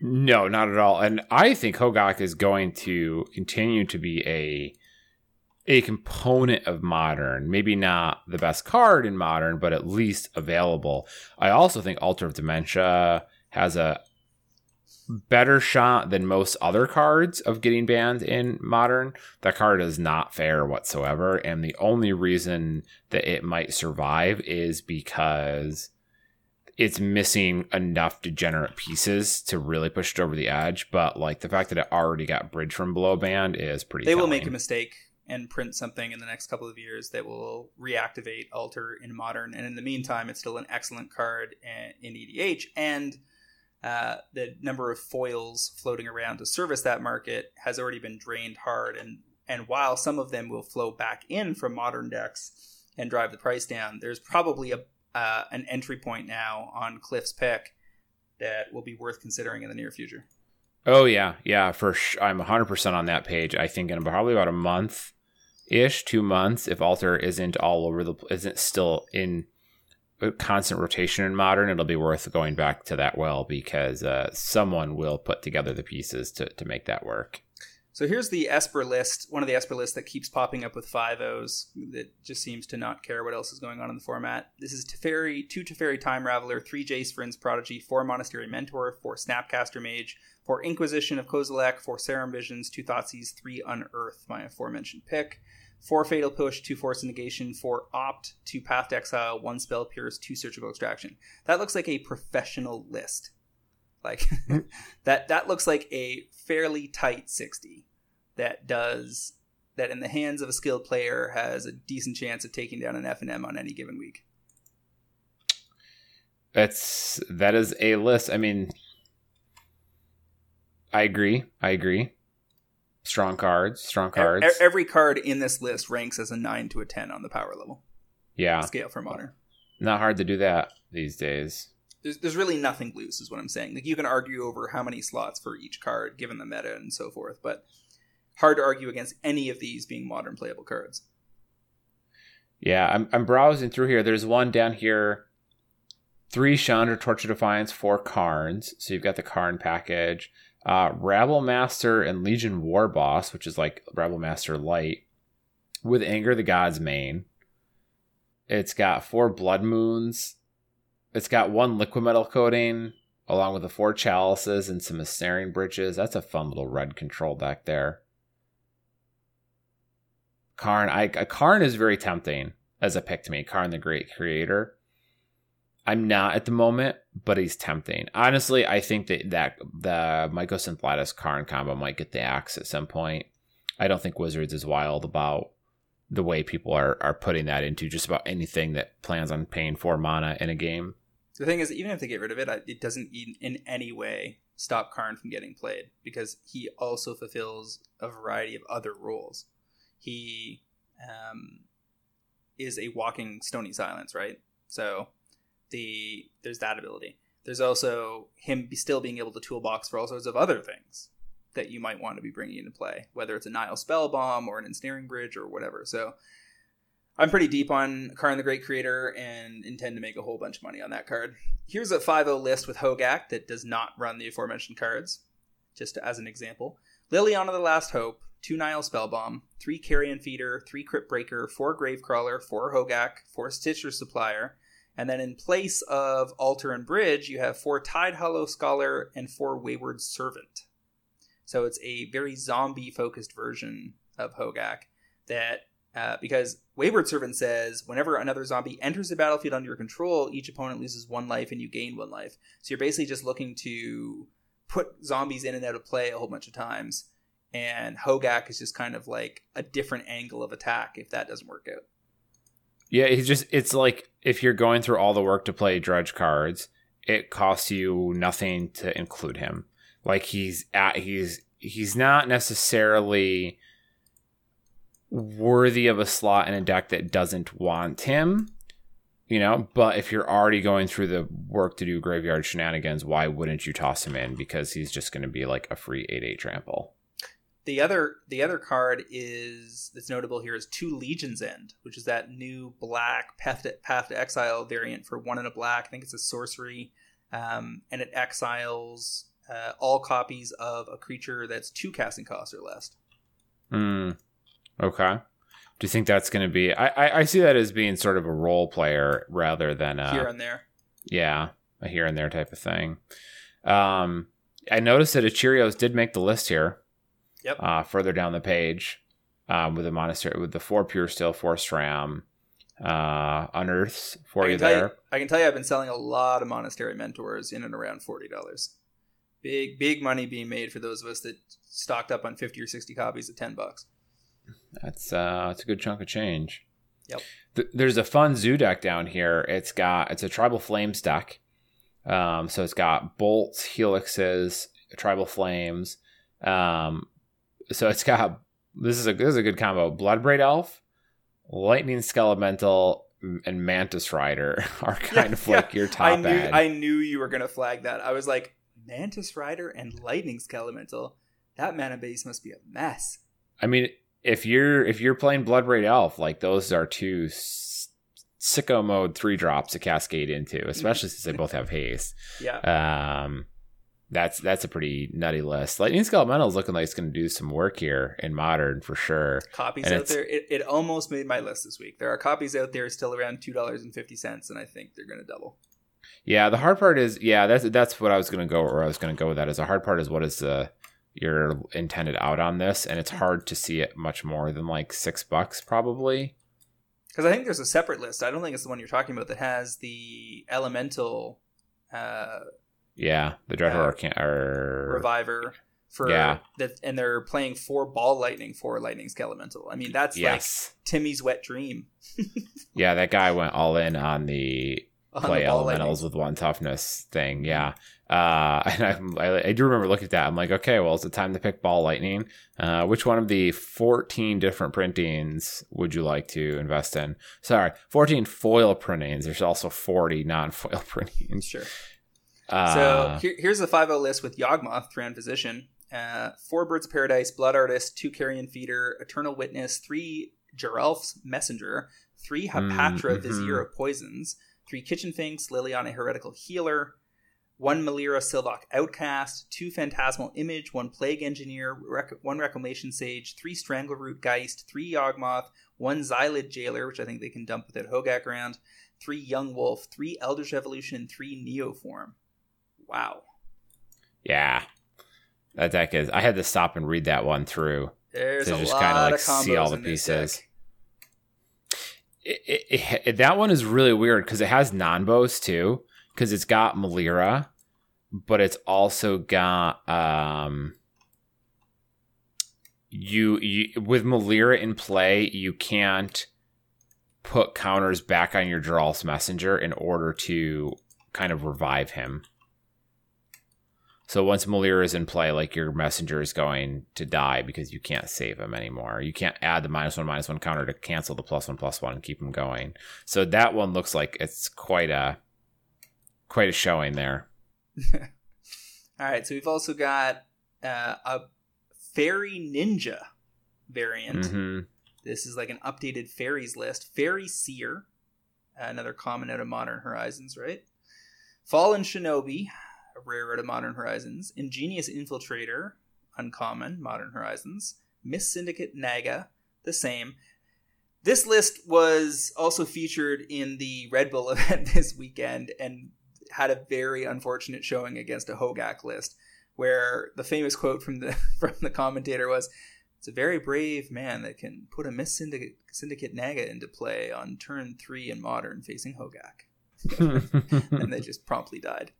Yeah. 4 Spellstutter Sprite, 3 Vendilion Click, Collective Brutality, Inquisition, Thoughtseize, Cryptic Command, Fatal Push, Go for the Throat, Nile Spellbomb, and 3 Bitter Blossom. Fun list. Really smells like F&M. Do you see this? I've seen this a couple times now. I only saw it once here in this list, but that's kind of intentional because they curate this information. But we've seen this a couple times now, this God Pharaoh's Gift list. Yep. With Goblin Engineer. No, Sharum the Hedgeman, which is the like 8/8 artifact or artifact Sphinx that when it comes into play you reanimate an artifact.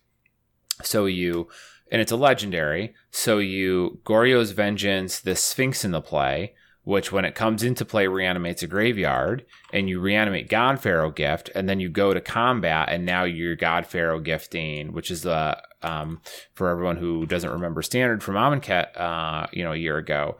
This is where you exile a creature from your graveyard and then make a 4/4 copy of it.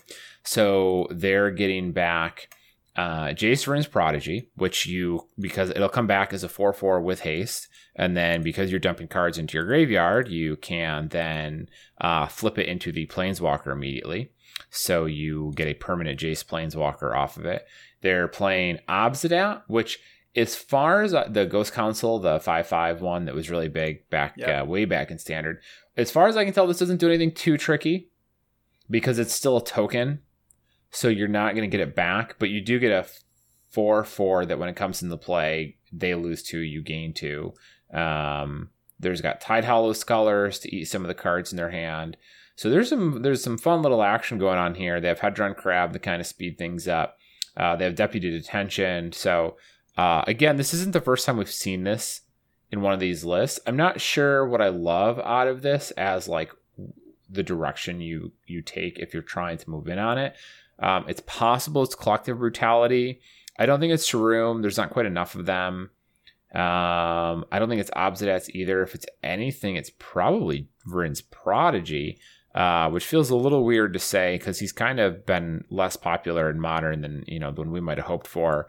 In fact, and I've still got a couple foils floating around, so I would like to see it be him. So I guess I hope this deck is good. Jace Vryn's Prodigy is being played in at least 3 different lists right now, though. It's also showing up in Death Shadow variants and in the Esper Mentor builds. Yeah, he's definitely getting some reps. It's just not quite as much as we were hoping for. We need to see some big event top 8s. I mean, there's Crashing Footfalls 5-0ing again this week. There's more of this Lightning Skelemental nonsense that uses Saheeli Sublime Artificer. There's a Grixis Planeswalker build that has Jace the Mind Sculptor, Liliana Last Hope, Narset Parter of Veils, and Nicol Bolas Dragon God that 5-0'd.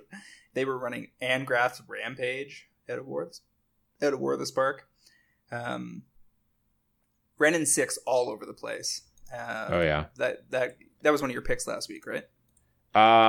If it wasn't last week, it was the week before. I liked the foils at like 4. Oh no, I wanted to pick the foils, but it was they're like already $200. Yeah, they're crazy. So I could not pick them. Yeah, I think you said it was like last week. Non-files at 45. Yeah. It's going to get there. The Renin 6 is much better than people thought, and I just love how this is playing out. It's basically exactly what we said.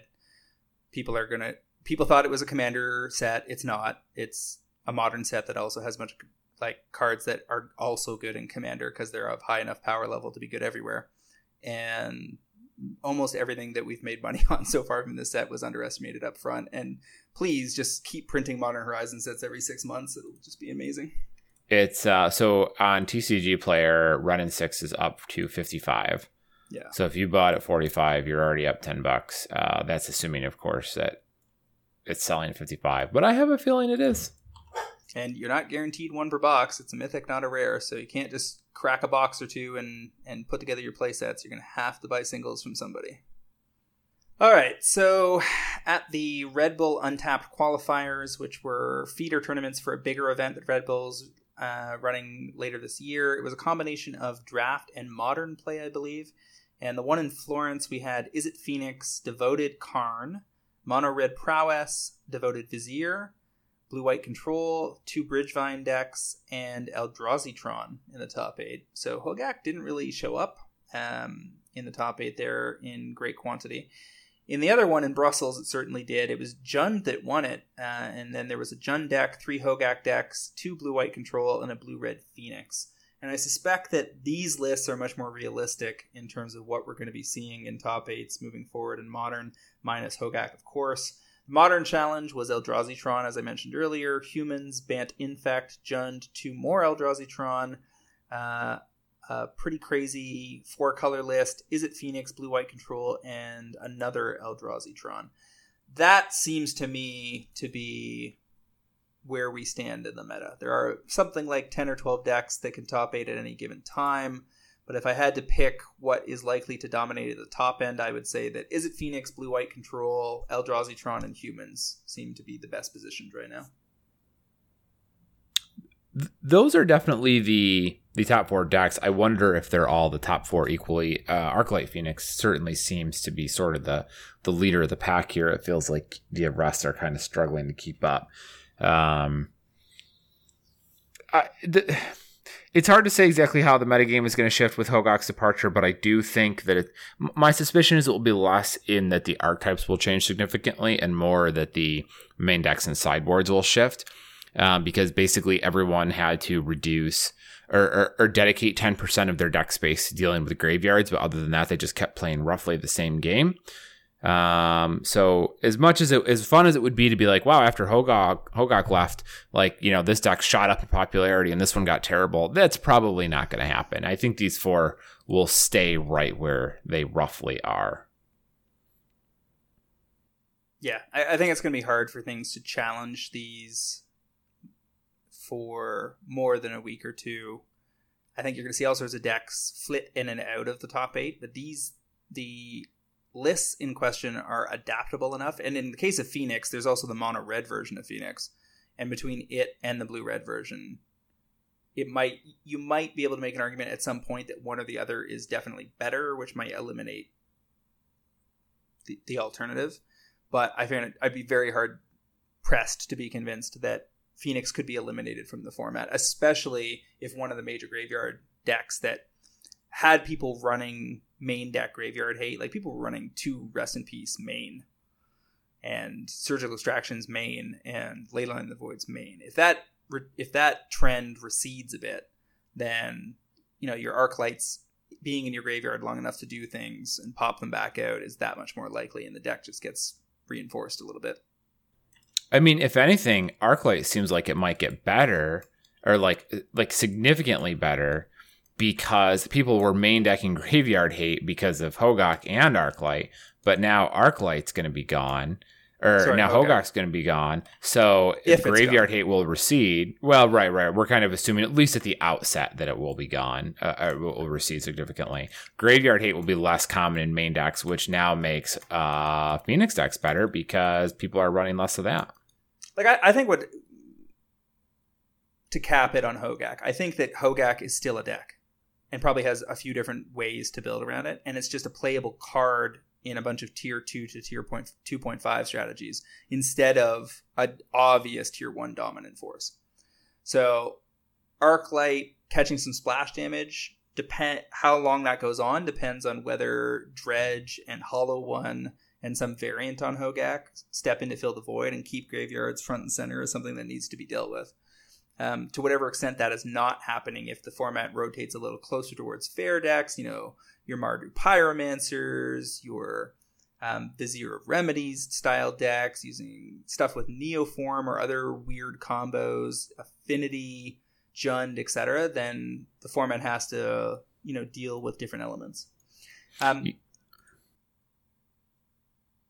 right, so let's talk a little bit about the bannings and unbannings this week. I'm sure we can both agree Hogak probably caught a ban. I mean, at least from my perspective, I think it's a little premature, but I have no reason to fight it. Even though I got caught holding, I don't even want to know how many Hogaks, because I was way out in front of the crowd pretty early on that. I probably bought 40 or 50, under $2 or something, and didn't sell a single copy because it all landed just after I had got my last package from the US and just before I left for Europe. So rather than force one of my family members to dig through a bunch of packages and buy list them for me and so forth, I just sucked it up and gonna get nailed. I can probably still sell Hogaks at a profit, but I've certainly missed some serious opportunity cost here. Yeah, I mean, that's part of the cost of walking away from this, essentially. Like, it's kind of annoying, but that's what happens in this market, in this industry, when you take a break, especially if you're dealing with stuff that's more temperamental. And when you're part-time. Like, when this is a hobby and not a business, and you don't have staff to deal with those kind of things for you. Right. You've got to accept that that's going to occasionally be the case, in the same way that occasionally if you don't track shipments, they're going to get lost, quote unquote. Yeah. It actually cost me a lot more money that they banned Paradox Engine and EDH, because I was holding everything from regular copies to Japanese foils, Russian foils, and MPS copies. And the total inventory value was probably something like $2,000. Yeah, that's pretty rough. I got to be honest. That's unfortunate for you. I think Paradox Engine's a savage. And that being said, I'm not even, I'm not upset or stressed about it. First of all, we'll see what happens with Card Kingdom accepting the masterpieces. If they do, I'll have nothing to complain about. And I've already made a ton of money on this card, like thousands. So if I get stuck holding the last 20% of my inventory, that's fine.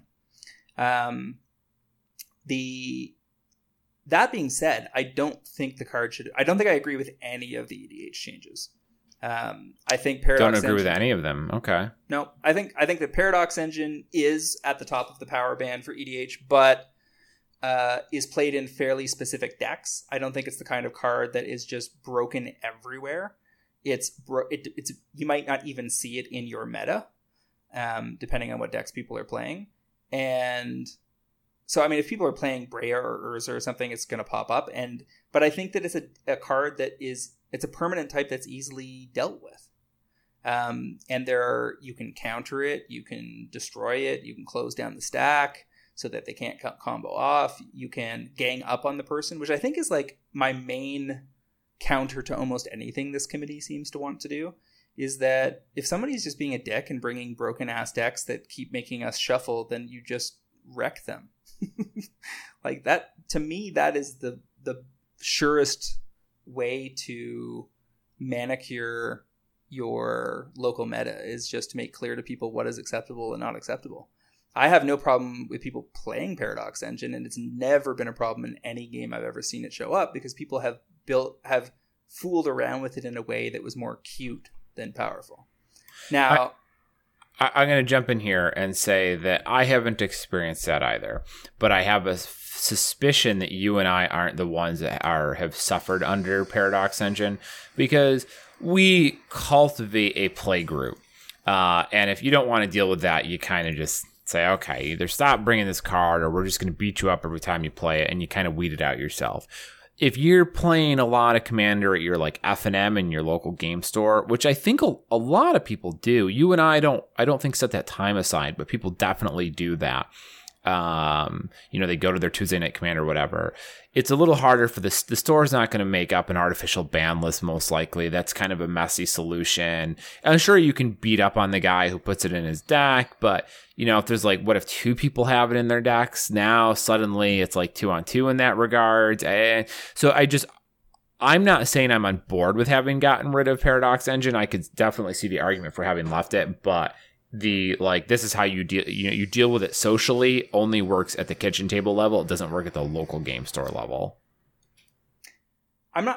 Here's the thing. I don't think we have enough information to know to what extent it was a problem, and more importantly, I don't think the committee has the info. I think the committee is operating just as anecdotally as we would be, and I think that's the problem. There are no good publicly available stat sources on EDH Play because there's literally no platform that's collecting that data. What happens at the kitchen table or even at your local game store in terms of EDH is all anecdotal. And I have a strong suspicion that the people calling the shots, Sheldon Menery being chief among them, there's a lot of anecdotal evidence that he's the kind of person that reacts to anecdotal evidence and also to, his own play experiences. So I don't think Paradox Engine needed the axe. I think it could have easily been handled within people's local situations. And I think the other shifts are equally odd. Like Painter's Servant can set up some fun cutesy stuff, but can also be utterly broken in Commander. I don't think it's any less broken, and arguably it takes less mana to go off than Paradox Engine does. So that was odd to me. Iona is obviously an oppressive card in a certain scenario facing a certain set of decks across from it, but it's also just a creature that somebody should have a kill spell ready to handle. Yeah, the argument for that one was basically that it didn't seem to be that she was overpowered necessarily or that she was disruptive, but rather that she there was never a situation where people were really happy to have that card in play. Like either somebody has the answer or the game ends almost like really quickly or people get locked out of playing Magic. So it generates nothing but bad experiences essentially, which yeah, I can kind of see that, right? The card is specifically like no one else gets to play Magic, or I'm trying to prevent you from playing Magic. So I kind of get it. I don't think it was ever bad enough in any of my games, but I agree with all of that. But I think the argument Josh Lee Kwai was making on Command Zone in their kind of post-banning discussion post that they put on YouTube yesterday was the same way I feel, which is, okay, yeah, it's a shit card to play against, but we can name 40 other cards in the format that are equal level. Are we banning all of them? Yeah. And if we're not, why are we picking this one specifically? Like, yeah.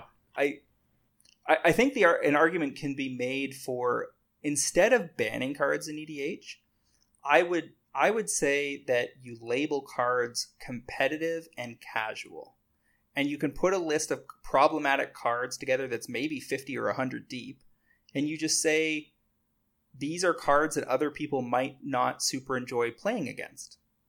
And then you just set up a conversation point for play groups to pivot around, where they can go, yeah, I know you love playing that Paradox Engine card, but maybe you have or have not heard that it's on the problematic list, and here's why, and let's talk about that a little bit, so that maybe you can either retune your deck or maybe, not play that deck all the time, because we don't really mind, shuffling up on turn 15, but shuffling up on turn 4 is not so awesome. I don't feel like Commander is the kind of format that may even need a ban list per se, so much as it needs, talking points. So it doesn't really matter to me, like, even though I lost a significant chunk of money here off the Paradox engines. But I think it sets a very weird precedent. And now heading into future ban list announcements, whereas before we weren't really even talking about what might show up from the Commander side of things, now we certainly will be. Now anything that looks like it's in danger of going on or off for whatever reason will suddenly be something you have to think about. Well, to that point, I feel like we've always sort of been aware of that. There's a short list of cards in Commander that you are aware of that could get unbanned. And similarly, what the most problematic cards are. I mean, everyone's been talking about Deadeye Navigator since it was printed. I think that you probably have the right idea there when you talk about changing the ban list concept. It makes a lot of sense in very competitive formats, but in a format that's primarily social, the lists should be a list identifying cards that may not create play experiences you want associated with that format should also probably be designed to be social. And the idea of I could see splitting it, of having a true ban list, right? These are cards that aren't legal in EDH, and that would be a pretty short list. Probably your power, and whatever else that kind of dumb stuff. Although honestly, the power is probably fine, because you assuming that you have a separate list for dual Commander, essentially, heads up competitive EDH. Set that aside. If your EDH ban list your EDH lists are only for the social experience games, you can probably leave power on there, because no one's Mox Ruby is ruining a game of EDH, and it's fun to have a place to cast that card since you don't get to very often. You could probably, you could build a list of the short cards that are really truly not healthy. You can still play with these at your kitchen table if you want to, but you can't walk into a GP and play with these cards. And then you can also have your, like you said, a problematic, or, you can have your casual and your competitive split type of thing. And you can say, okay, your Paradox engine is a competitive tier card, and your Primeval Titans are a competitive tier. And your group can decide which, if any of these, they want to play with. And, we recommend at home you play with whatever ones you want, but we're going to tell our local stores to either restrict themselves to casual level or include competitive level cards to kind of give them an even split. Well, I mean, picture a world where you're signing up for pods on the basis of fun or competitive. Yeah, there's reason for Wizards to like this concept. One of the reasons is that they end up building at least 2 decks. Yeah, I mean, it's you're right. You get to go with that direction. You get to build your casual and your competitive, but they don't have a problem with EDH players building enough decks right now. But you would have a problem with splintering player bases and causing division. In some of the places that have trouble getting a pod off in the first place. Sure. Yeah. So I appreciate the challenge Wizards faces on this. But I do think that there's a space worth exploring there. I will say I don't understand at all why there's still an independent committee for EDH. The Wizards should just drop the hammer, take it over, and manicure it themselves. They're fully capable of doing it. I don't see any special skills or talents in the current committee, even though they've expanded it to include many notable and likable personalities who have deep format knowledge. I think all of that applies to plenty of Wizards employees too. I don't think that Rachel plus Josh Lee Kwai plus Saffron, etc., is any better than a pile of WotC people doing the same work. If you were making the decision fresh today, there's no question in my mind that there would be no external committee. The only reason it exists is because it was Sheldon's baby. And at the time that they brought Commander into the fold, they wanted to let it keep that sort of community feel before they realized that it was going to be their biggest avenue for selling cards. And I agree completely that were they to do it over again, there's no way they would do it this way. And I think adding those particular people into the equation is their way of trying to show that it's still a community run format, but giving them a little bit more control over it. Yeah. I don't know. Yeah. I think eventually Sheldon's going to walk away, and that's when it will be fully absorbed into the Wizards structure. Possibly. People will argue from the committee's perspective that their ban list is not official, that it is a recommendation and your playgroup can do whatever you want. But I think that the way that it's interpreted is very different. I think people treat it, because it's talked about as a banned and restricted list, alongside all the ones for other formats that are enforced. It is, there's not much teeth in the argument that you can do what you want. I think that going the competitive versus fun list route would be more effective. And there certainly is something to be said. Like, I don't think anybody has to cry for me for what I'm losing on Paradox Engine, but think of the people that bought like more than a dozen Masterpiece copies from me over the last 6 months in the $120 to $180 range that can't play them now. That's not cool. It's not just a standard play set of $20 total value we're talking about. We're talking about masterpieces that just got invalidated, like that were pushing 200 to 250. Mm-hmm. That's, and somebody posted something on Twitter about they thought like 600,000 worth of value got wiped. Not even close. Keep in mind, 10,000 plus copies of the Masterpiece Kaladesh Inventions, maybe as many as 20,000. So, and that's of each card. So that's 10,000 by 200 just for the Masterpiece copies of Paradox Engine. So we're talking about like millions of dollars. And that's just the Masterpieces. Never mind you the multiple languages worth of foils and non-foils and promo foils of the pack version of Paradox Engine. You're talking about something like $10 million worth of value that got wiped off the map on that announcement. And that's totally non-trivial. That's a chunk of change. That's for sure. Yeah, I mean that's fair too. Which and you know, having that split between casual and competitive softens that blow significantly. And I think an argument can be made that in some cases, for instance, value also got wiped off the board from Bridge from Below. You know, fortunately, I had buy listed all of mine to CK already long before, because it smelled like a ban was coming. But for people that didn't, they may see balancing upside in other cards they're holding, for instance, from Modern Horizons, that will offset that. So Hogak being knocked off the podium may make the format, 6% more diverse or something. And it's not going to change everything overnight, but it may make a bunch of other cards playable that will make you money instead. So collections do ebb and flow. But I think something like the Paradox Engine, you know, in a format as big as EDH, where there's 50 to 60 commanders you're going to see in any given pod, it doesn't really have that kind of echoing impact that might balance it off. It's just money wiped off the board. It's a messy situation, and I feel like Wizards they wouldn't have done any of this the way they did it. It's at the outset. It feels like they've tried to make the best decision they could while maintaining the status quo as best as they could at each angle here. So I wouldn't be surprised to see changes in how all of this is organized down the road. All right, I've got a capper for you.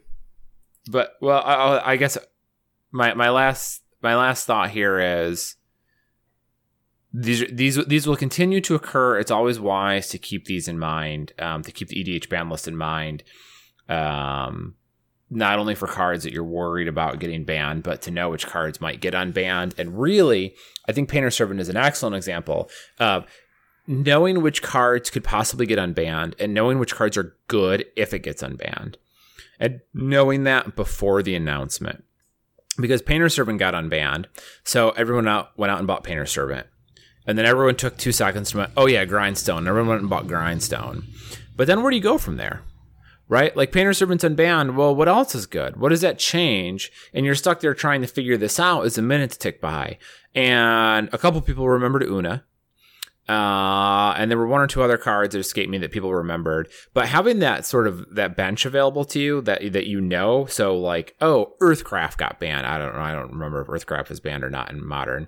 Earthcraft is or in EDH. Earthcraft got banned. Here's what I have to go buy if that happens. Here's my second through fifth picks. Because other people aren't going to have those nearly as ready as you are, and that's where you're really going to get paid because you're still going to find them cheap, and the vendors aren't likely to cancel them as quickly. I think the level 1 is be up and ready to respond during banned and restricted announcements. Skipping them is costly. And even being a few hours behind probably matters. All right, so I got a capper for you. You're facing the following options to drop into a cart tonight. Which do you like better? Hogak at $5 versus Unsettled Mariner at $5 versus Goblin Engineer at $4. Goblin Engineer. I don't have to question it. I think Goblin Engineer is way underpriced at the moment. I think I agree. Like, it's just, he's so good. He's so good. So the unproven Unsettled Mariner at $5 versus the recently neutered Hogak at $5. Yeah. Which are those two? Mariner versus Hogak? Yep.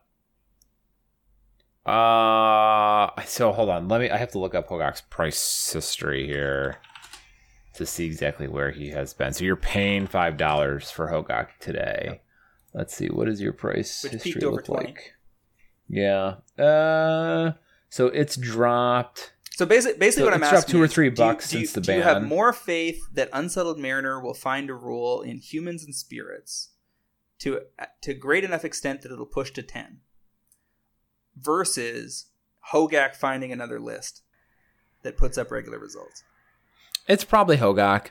Hogak is still a very potent card whose cost is not that high, and most people aren't going to sell them. They're going to stash them. And as soon as a deck with Hogak shows up again that looks solid and is winning, people are going to remember that. There's going to be some strong price memory, and they're going to run it right back up.